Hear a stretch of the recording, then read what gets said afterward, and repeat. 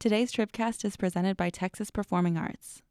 Texas Performing Arts presents award-winning storyteller Mike Daisey, taking on controversial topics with hilarious comedy, brilliant observation, and pitch-perfect timing. Learn more at texasperformingarts.org.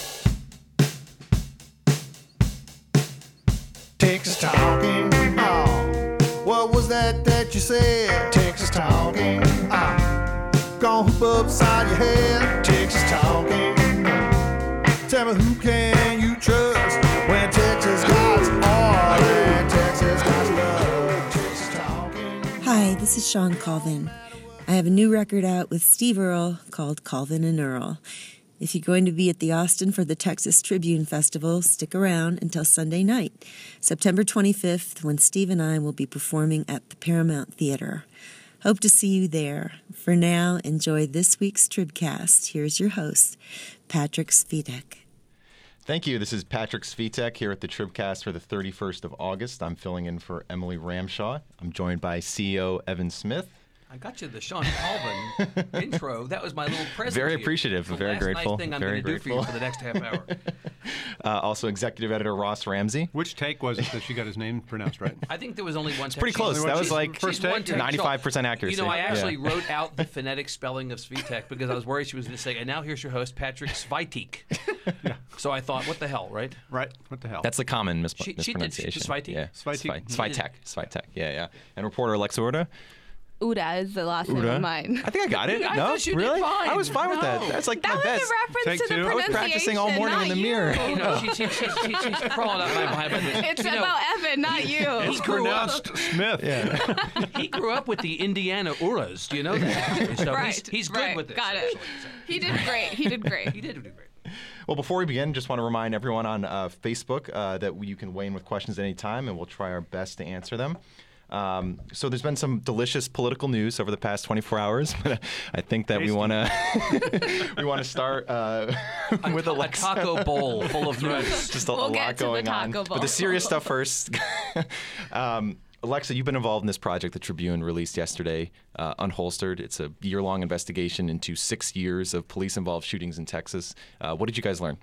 So basically, we learned that it's pretty impossible to tell exactly how many times police shoot at people in Texas. It's sort of a combination of spotty record keeping and an unwillingness to share some of this information. We had to pry out the information that we got from some of these departments, and some of them tried to withhold them in any way possible. Can you be specific about which departments? Let's do some Name names. cast shaming. Sure. So Corpus Christi and Pasadena said they could not provide a list of police shootings unless we had some sort of identifier, a date, a case number, the person who was shot at, which seems pretty incredible that they just have no way of knowing when their officers shot. San Antonio. So wait a minute. So we'll tell you about police shootings if you tell us when the police shootings you want to know about were? Exactly. Unbelievable. Ask me a specific That's question. that's a good police technique. Go ahead. Yeah, Perlan said that they would not, they tried to withhold as much information as possible going through the AG's office. Surprisingly, we won a couple of those rulings from the Attorney General, who said that these departments did have to release some of that information. And then Wichita Falls and San Antonio, for example, don't keep track of off-duty shootings. So they did provide information about shootings in general, but were unable to tell us which ones involved off-duty officers, which sort of present all sorts of different issues in terms of how they're investigated and prosecuted if they do get to that level. But, you know, overall, it's I thought you were going to wuss out on answering specifically. I'm kind of psyched. Of course not. They're in my. Excellent. Great job. It's in my story. Open gun Yeah. shaming. No, but I think That's good shaming right there. That was nicely done. I think part of it is that there's no real there's no mandatory requirement for these police departments to report all of these shootings. So they have a little bit of cover when it comes to that. But I think that's part of the problem, that there are all these debates, but no sort of real information about. So tell me about this law. I was fascinated by this. There's a law that says they have to report, but there's no punishment built into that law. Right. So the law requires them to report, and if they don't, nothing happens. Exactly. The Texas legislature last year enacted this bill that requires reporting to the AG anytime a police shooting results in an injury or death. So that's going to miss about a fifth of shootings, at least in the time that we looked at, where an officer shoots and misses. And that law that was passed has not actually made a material difference in the ability of organizations like ours to collect this information? It didn't go into effect until last September, and it's not retroactive. So we were able to confirm some shootings that departments would not provide us. We were able to confirm at least some details from those AG reports. So the numbers that you quoted in your story and in the series of stories that we did are actually at least blank. Absolutely. The assumption is that there were shootings that we simply could not tabulate or could not calculate because we didn't have the data. Absolutely. For example, Corpus Christi, which would not provide the information unless we give them some sort of identifier, we were later able to confirm some of these shootings through news reports, AG reports, and other outlets. But we know that there are shootings missing simply because the departments have, a lot of leeway in terms of withholding some of this information. Alexa, this has obviously been a tremendous issue nationally. This is a pretty comprehensive look at it in Texas. I think on the national level, when we talk about it, we talk about race a lot. How much is that dynamic unfolding here in Texas? Yeah, I think there hasn't been sort of this high profile shooting or controversial shooting the way we've seen in Missouri or Minnesota and other areas of the state. But if you look at the data, which sort of would provide at least some sort of factual underpinning to this debate that has reached Texas, it does show that people of color are more likely to be shot at by police, whether they're armed or unarmed. Part of that is that there are some socioeconomic factors that lead to more interactions between police and people of color. But when you break down the numbers and start looking at incident types and whether folks are unarmed, and experts sort of pointed to the idea of implicit bias and whether there's sort of a basic subconscious difference in the way a police officer might react when dealing with a person of color versus a white person. And that's sort of something you can't really train for and you can't really screen for. And for folks in the field, former law enforcement, that's sort of what they point at as sort of what's missing in all of this, aside from the fact that until now, there was no real evidence or data to sort of lean on in having these conversations. Sure. And then just one last question before we move on. I know you talked to some lawmakers in your stories. When you talked to them, how concerned were they? And is there any momentum behind this issue? Or is there anything they can do about this issue as we head into the next session? I think that was part of why they enacted this reporting bill last year, because they had nothing to go off of. And I think Eric Johnson from Dallas, he's a state rep who filed this legislation for the reporting, said, he fully admitted there's no teeth to it. We need to come back and work on it. We need to tighten a couple of things up. It's clear now that in doing this sort of injury or death reporting, they're missing about a fifth of shootings. So we might see that come back. But, it was interesting to see sort of their response yesterday from both sides of the aisle, folks who were saying, maybe we do need some more of this data. And the bill passed with bipartisan support. So I think we'll likely see them come back and maybe tighten up some of that reporting. That's really the interesting part of this, I would just say before we move on. On the one hand, you have this tension between Black Lives Matter and Blue Lives Matter that has emerged over the last couple of years, and there is this reflexive, and I don't mean that to sound like I don't understand it, but it is that. It's a reflexive response to support police, and police are in dangerous positions, and they're often targeted themselves, and accept and peace and all that. So that tension exists, and in some ways, that tension is going to be at the center of any continuing conversation around police shootings. But the flip side of that is that there is a movement toward criminal justice reform that knows no partisan limits. And the example I'd give most recently is the call to stay the execution of Jeff Wood, which was led by Jeff Leach, a fairly conservative member of the Texas House, who over the course of the week running up to the stay had collected signatures from some of the most left and some of the most right who put down their partisan swords to come together on this. I'm curious to see whether, in fact, there's another version of the criminal justice reform is bipartisan conversation that comes back to this, or whether the whole blue lives versus black lives thing is going to be an impediment. But I think it's a really great question to raise. We'll see if something happens in the next section. Does this new law require the departments, without teeth, but require the departments to report shootings involving off-duty cops? Yes, it does. So San Antonio is going to have to get with the program on this. Exactly. Right. So in a lot of ways, it did move the ball forward. But I think when, at the end of the day, even law enforcement, of course, they're facing incredibly dangerous situations. We looked at hundreds and hundreds of incident reports in which, there are SWAT calls, there are robberies, there are people being held hostage. They're responding to all sorts of situations. But I think what both the activists and law enforcement could agree on is that you can't really have a discussion without the information, and that's sort of what the middle ground was there. Alexa, we have just a quick question from Lori on Facebook, going back to the reporting process on this investigation. She wanted to know, do departments like Corpus Christi give any explanation for the obfuscation?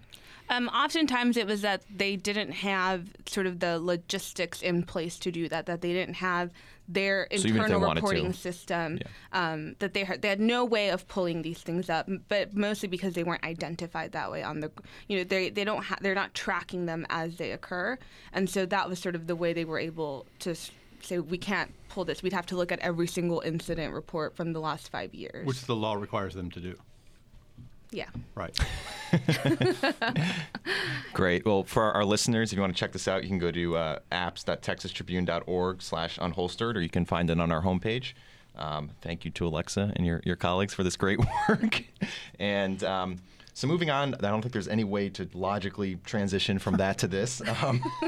It was announced late last night that Donald Trump, the Republican presidential nominee, is going to be in Mexico today, meeting with the president there. Oh, to be a fly on the wall. No taco bowls. He won't find any there.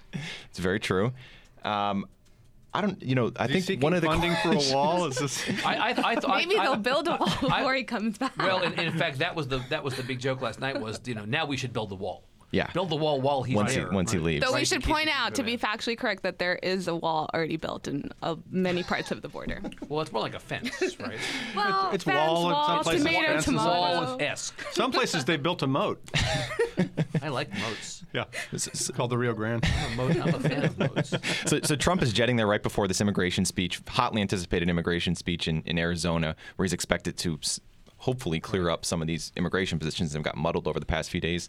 Will this meeting with the president do anything to unmuddle that situation, change the dynamic with Trump and the country? No. It's a Go ahead with your question. This is a great question. Keep going. It's a political stunt, but that doesn't invalidate. But does it change the optics? That doesn't invalidate it as a decision, right? It's a political stunt. He may get something awesome out of this. He may get his ass handed to him. Or there may be a middle ground. I don't know. It could be one or the other or the other. I think, he's trying to move one of the centerpieces, or if not the centerpiece of his whole campaign, which is, sort of fundamentally flawed. The original idea of this campaign and the opening speech of this campaign was about this issue, and now you're trying to change it. And what does that look like? All the while saying you're not trying to change it. What does that look like if not a political move to move from the people who originally supported you to the people who haven't changed their minds yet? I don't know how you successfully... But does this change their minds? If he moves, I think he endangers his base. If he doesn't move, nobody else is going to come along. I don't see any reason anybody would buy this. The assumption is that minds are in a position to be changed. Right. I don't believe the people who support him. I think his statement of months ago that if he walked into the middle of Fifth Avenue and shot somebody, that his supporters would stay with him, is true. Absolutely. I mean, to the degree that was a gaffe, it was a classic political gaffe, and that he told the truth. That was the problem with it. Yeah. Right. And at the same time, I believe the people who are opposed to him are going to remain opposed to him. I don't believe, the numbers in the national polls, his Hispanic vote, the number that sticks out in my mind is 17%, which is 10 points fewer than what Romney got against Obama in 2012. If, in fact, Trump's percentage of the Hispanic vote is 17%, the 83% who are not with him are not going to suddenly be with him because he seems to temper his view, or because he goes and meets with Peña Nieto and reads him the Riot Act, or because he somehow gets Peña Nieto to agree to the wall. Comes back with a check. Or Peña Nieto says no wall, Comes and back Trump with says... a giant check like Publishers Clearinghouse. Exactly. Balloons come down. Mariachi playing in the back. I actually don't think there's anything that could happen out of this meeting that would cause any of the people in that 83% to come around. This is entirely about suburban white Republicans who feel guilty about the idea that they want to vote Republican, but this guy's perceived by them to be a racist, and he's trying to temper that view in their minds. It sort of echoes what he's been doing in the last couple of weeks. Oh, yeah, with more than just Hispanic With more voters, than just Hispanic voters and minority voters in general. Including the Dwayne Wade family. And it seems like it's a little less about minority voters and more about convincing those white suburban voters that it's okay to vote for him and that he's not a racist. Yeah. And I just don't see it changing minds. And, Peña Nieto is highly unpopular. I was going to bring that up. His approval one of the more rating is fascinating 20. His contexts, approval rating yeah. is 23% These in are Mexico. these are both. There are Right. two men who are highly unpopular with Mexicans and Hispanics in the U.S. It's a therapy group. So And think about the fact that they're so unpopular. So what does each of them need in Sure. the sense that they are unpopular and need to somehow mitigate that? If there's a fist fight, their ratings both go up. Trump Exactly. needs to rip this guy a new one,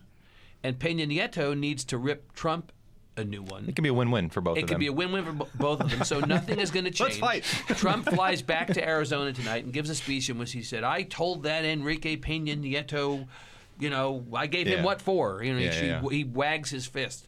It's theater. It's a stunt, but it doesn't invalidate it as a tactic. Was that 23%? You said?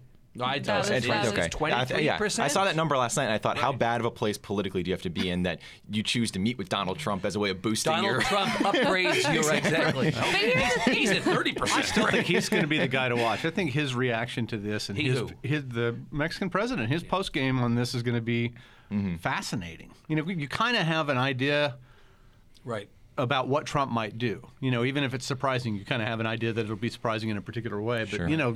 the Mexican president's the wild card here. I think this is I fascinating. love the fact that Giuliani and Sessions are accompanying Trump. Three so amigos, it's like the yeah. three amigos, right? Giuliani is playing the Yeah, Martin right. Short Come role. back with their first pinatas. Right? But who's not Trump but pinata. who's Trump not pinata, right. accompanying Trump is the press. If you notice, Sure, it's a private meeting. What's Yeah. happened is thought that you were gonna say the Pence. press was not consulted in all this. This decision was made at the last minute.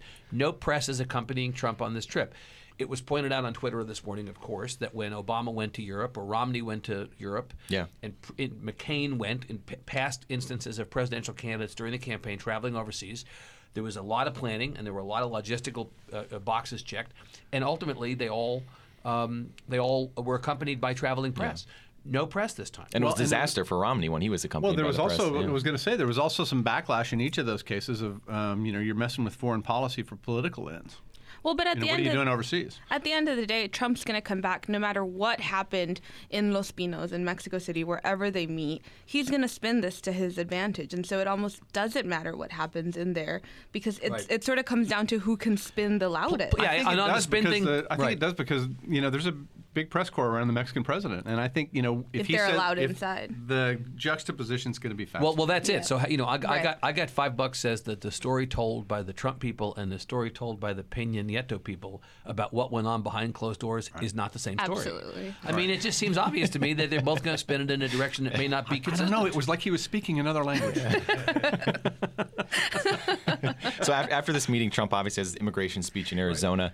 One thing I think that kind of touches closer to home here, we have a story out this morning that I wrote about how Hispanic Republicans in Texas. Some guy named Spitey. Brief promo about how Hispanic Republicans in Texas, especially at this juncture in the campaign, have been dealing with Trump. You've seen some that have stayed fiercely opposed. You've seen some that have taken roles with his campaign, advising him. Maybe they don't agree with him 100%, but they at least want to influence him. And then you've seen some, like Lionel Sosa, we learned earlier this week, and I guess earlier this summer, in some ways, who've stepped entirely outside of Juan the Hernandez. Republic. Both Sosa and Hernandez as well. are prominent Republicans from Texas who are with Gary Johnson.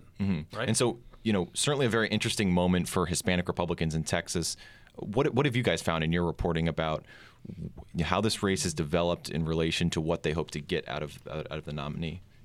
A lot of people are just sort of pulling the blanket over their head. It's like, I don't want to say something, I'm talking about Republicans. I don't want to say something against the party, and I'm not going to say something out loud against the candidate, but I'm going to cast a private ballot this time. I don't want to say anything in favor of the candidate, because, either because they are uncomfortable with many of the things he's already said, and B, because they're politicians and they're afraid of the things he might yet say between now and November. And, if you get behind somebody and then they go to Mexico City and pop off, it's like, now I got to eat that. I have an actual anecdote on this subject. I was in Brownsville last Thursday night at a Brownsville Chamber of Commerce event at which I Simulated interviewed anecdote, right? at which I interviewed Ambassador Tony Garza, the former U.S. ambassador to Mexico, longest-serving ambassador to Mexico in history under George W. Bush.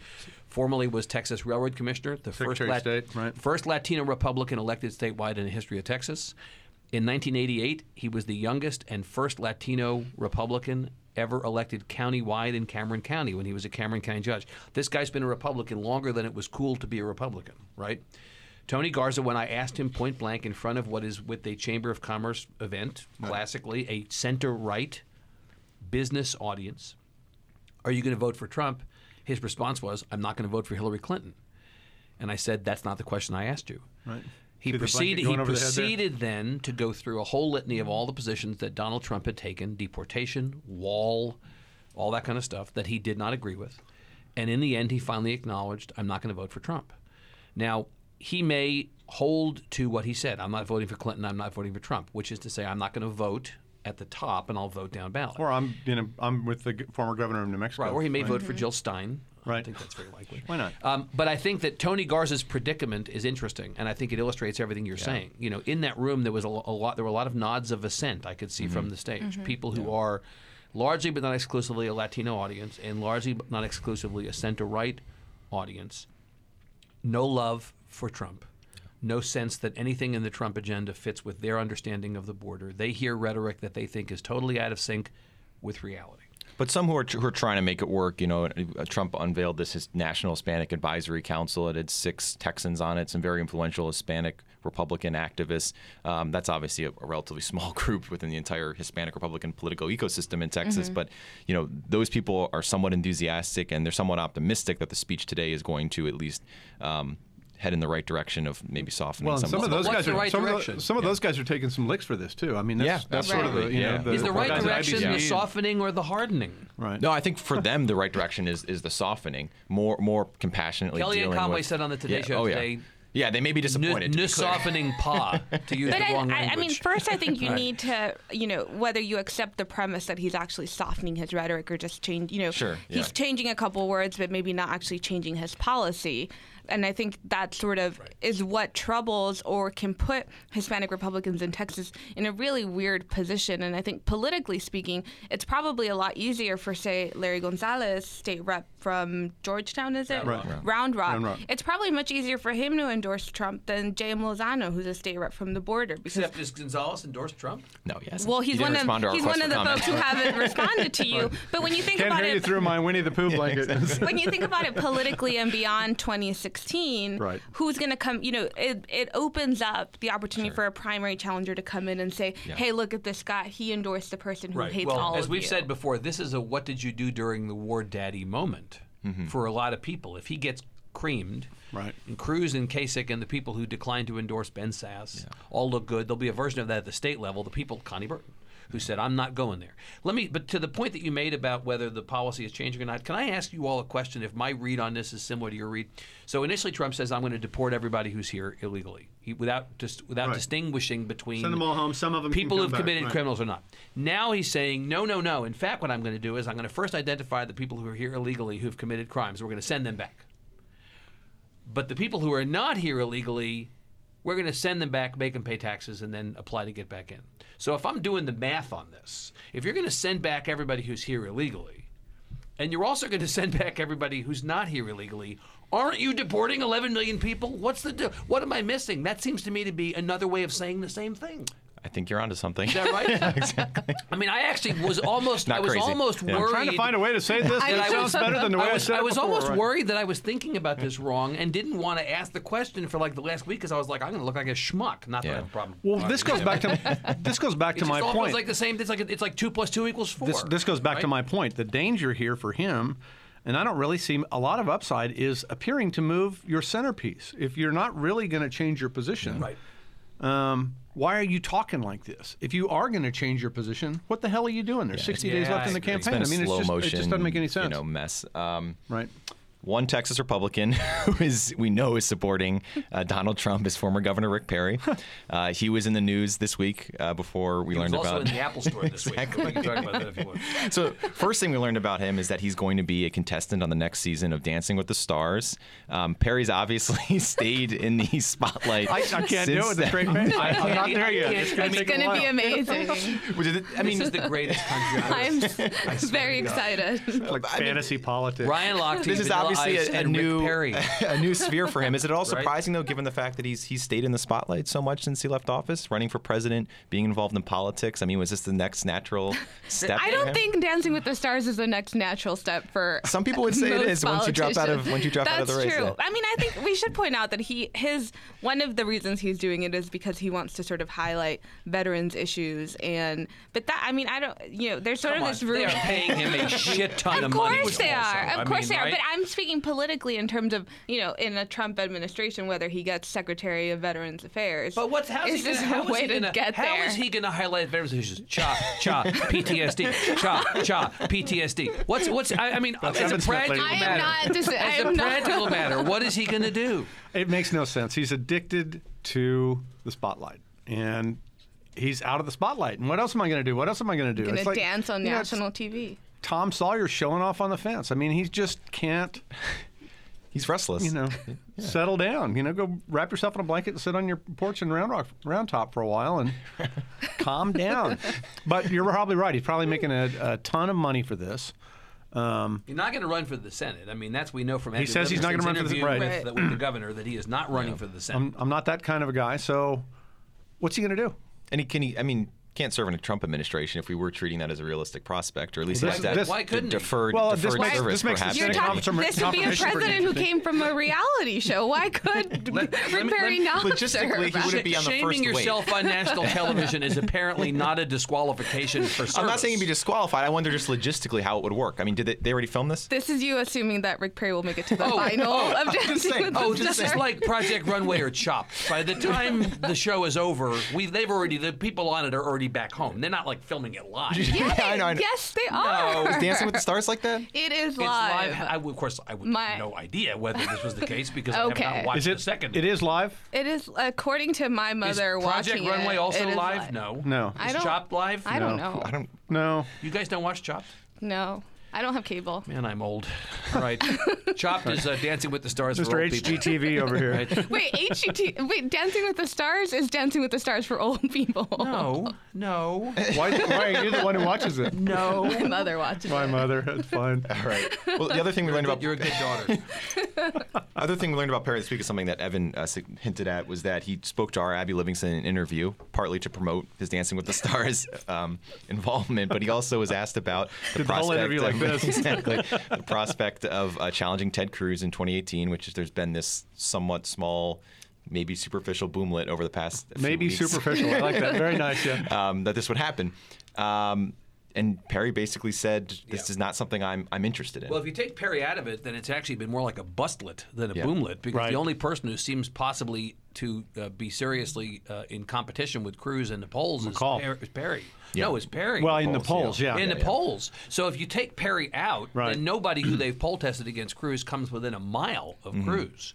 Really, the Cruz people are probably breathing a sigh of relief over this news, because if, in fact, the polls are to be believed, Perry would have given him a Well, run. that's what's actually interesting about that was what was interesting about the speculation. Wasn't so much whether you think Perry will run as what if he did, and what does that say about Cruz's potential weaknesses after his failed run for president, after his speech, et cetera, et cetera. Now you've got that question open, but you don't have the kind of challenger necessarily, unless Mike McCall jumps into the race and says, I'm going to spend $1 billion. But I'm not convinced that Mike McCall's millions or billions or bazillions are necessarily themselves a determining factor in the outcome of a race. Well, the rich guy doesn't always win. That's true. Well, McCall has kept the Ted door Cruz kind of would know. creaked open. I was a little surprised reading Abby's interview that Perry, he didn't close the door, didn't rule it out, but he was definitely more against it. Seemed more against it. Running? Yeah. Oh, yeah, he yeah. ain't run. You didn't Yeah. read. I Oh, read. yeah. I read. I'm reading the story. I read Abby's story. I'm going to say you didn't Yeah. read what he said to mean that he Sure. was definitely not running. Yeah. I did read it that way. Yeah.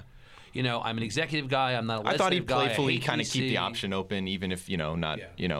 And I think, looking at this now, this may be the period of time, fast forward to 2018, that we look back on this Texas Senate primary and be like, this is the most exciting time. Like, this may have been when the field was Right, but cleared. you know, This may be better than the 2018 But races. Yeah, even that's when right. you get the primary you want, it can be not exciting. I remember all of us thinking that Kay and Rick in 2010 was going to be like Ali Frazier, when in fact it turned out to be the Thriller and Vanilla. Right? It was the most boring race in the history of the world. Bambi versus Godzilla. Even when you get the race you want, you sometimes don't get the race you want. I'm on the record believing that Cruz is not going to suffer for his failure to endorse Trump. I'm going to go further on the record and say that Cruz has absolutely nothing to fear in 2018. Yeah. If he wants to be a United States Senator in January 2019, he will be. That doesn't mean we're not going to talk the shit out of it for the next year. Yeah, and Evan and I'll be fighting about this for the next 2 years. That's right, because he's wrong. Yeah, we have two quick questions on this topic from Facebook. First one is from Jamie. Joaquin C. of San Antonio. You're on. His question is, what are you smoking? Long-time listener, first-time caller. How vulnerable do you think Cruz is? Jamie wants to know, will George P. Bush or McCall run against Cruz? Is Cruz even still around? Should someone check on him? He's been doing what you're supposed to do after you lose a race. He came home. He's been going all over the state, which is how he got elected in the first place, and kind of seeing, he's on what Hillary Clinton would call a listening tour. He's out there seeing, what kind of shape am I in? What do I need to do? Even in places that don't vote for Republicans. Getting like his the first aforementioned sounding, Corpus Christi, right. where he was this week. Right? He's getting his first sounding on what his political chances are. I think his biggest political hurdle is actually the same one that Rubio is facing right now, which is, if I run for Senate, am I going to serve a whole term? Yeah. Or are you just putting me in place so I can run for president again? It's going to be an awkward question for him to get. It's going to be, why do you suddenly want to be a senator? He's pretty much answered it, hasn't he? Cruz? Rubio. I mean, without being Rubio. asked it. Cruz has more or less telegraphed to everybody that he intends to run again in 2020. So if anybody asks Cruz during the Senate race, are you going to serve out a 6-year term, commit to serving out a 6-year term, and he says anything other than no, he's lying. Yeah. It should be noted, this person's wondering where Cruz is. Cruz has done some semi-public appearances this month, but he has not taken a single question from the media this month. But hello, September 24th at the Texas Tribune Festival. Shameless plug. Right? Turn the Door mic. open. Ted Cruz and Evan Smith for an hour together on stage. He will have to take So all I'm questions at saying that is point. we just haven't heard a lot about him from the What's he gonna political ask news you? of the day. What's he going to ask me? And then one last question. Can you believe Rick Perry's on Dancing with the Stars? Can you see that? He's cray. Got any moves? Right, that'll be his question. One last question from Marshall White. Who do you think the Dems will pick to face Cruz? I think we've Does it talked matter? about this before. I think Hank Gilbert. Yeah, Joaquin Castro is the only one who's expressed, the only sort of formidable candidate who so far has Publicly. expressed an interest publicly. Wendy Davis was asked about it. She said, I don't really see that. She didn't say no, but she said probably not in a way that was pretty convincing. Oh, she pretty much said no. She didn't say, didn't she, I'm apparently taking people's words more literally than I should be. you don't remember that whole time when Rick Perry wasn't going to run for president, do you? You've got to parse these things. Yeah, you're right. Anyway, so Wendy Davis is out. Castro is maybe in. I think he'll probably look at it the same way he did. He and his brother were both asked when the Senate and his seat brother opened Julian last time. ruled it out in some ways, right? You know, He said at the that's not something time, I this is a want, couple yeah. of state Democratic conventions ago. Both of the Castro brothers and Anise Parker, who was then the mayor of Houston, were asked, "Are you going to run statewide?" And they all had some version of, "It's not time for us yet." So I imagine they're going to go through the same math, and unless they're seeing something that we're not seeing right now, or unless there's something new in this particular election, I still don't see it. Here's the Yeah. observation I'll make about. I'm sorry, go ahead, please. Well, I was just going to say, at the end of the day, does it matter whether a Democrat runs or not? Because of the way this state is set up, what we've seen with voter turnout, this isn't going to be a presidential year. You can't do the math based on turnout in 2016. I don't know if they even have the votes That's to get there. and that's the point. Right. It's going to be the mid-year of what we think will be. We don't know for sure. Won't know until November. But what we think may very well be the first midterm of a Democratic presidency, when Democrats typically get their asses handed Right. to them, in a state that does not like Democrats under ideal circumstances, and especially won't like them under not ideal circumstances. And you have a series of state elections for which there are no Democratic candidates lined up. The biggest problem, I think, for any Democrat who tries to run for the Senate is you are flying without a net. There are no people running for governor, lieutenant governor, or any of the other races down the ballot who provide you with cover. This is a very different scenario. In 2012, when Cruz ran the first time, it was not a state elections year. Right. Statewide Elections year. This is going to be very complicated, I think. Yeah. And I think that unless the Democrats have their acts together up and down the ballot, anybody who decides to jump off and run for this seat had better do so from a job they don't have to give up. Yeah. Castro would. Here's somebody who wouldn't have to give up a job, Trey Martinez Fisher. Now, he may be looking at another race on the ballot, or maybe looking at no race on the ballot. This is where I was going to go. But you need somebody who knows how to make a fist and who does has as Donald Trump might say, who has nothing to lose. The strongest Democratic candidate is not going to pick a strong Republican candidate. They're going to pick the weakest Republican candidate. And in 2018, that's likely to be either Attorney General Ken Paxton or Agriculture Commissioner Sid Miller. Oh, God, please give me Trey Martinez Fisher, Agriculture Commissioner. Seriously, if you're one of these, he'd be beets. So I'm here to talk about beets. Wearing a big old cowboy hat. But you see what I'm saying? I mean, if you're an ambitious Democrat and you're looking for the weak spot in the Republican line, it's not Ted Cruz. Sure. Well, thank you very much to our Facebook questioners. You did well, Meat. That is, I'm not done yet. Thanks, Emily. We're cutting you off. That's all the time we have. The Nuke LaLoosh of the Trimcast, actually. 3 strikes. You get a 10 from the judges. Thank you. I'm trying to finish here. If you have any questions or comments, email them to tribcast@texastribune.org. Thanks to Shiny Ribs for our music. On behalf of Evan, Ross, Alexa, and our producers Todd and Bobby, this is Patrick. Thank you for listening. Texas talking. Texas talking. Texas talking. Texas talking. Talk about Texas talking, baby. Texas talking. Texas talking, baby. Texas talking. Don't let me see you cry. What I remember was a particular point in that time when he shook his ass at the camera. Do you remember Tom DeLay shaking his ass at the camera? And I remember thinking, it's over.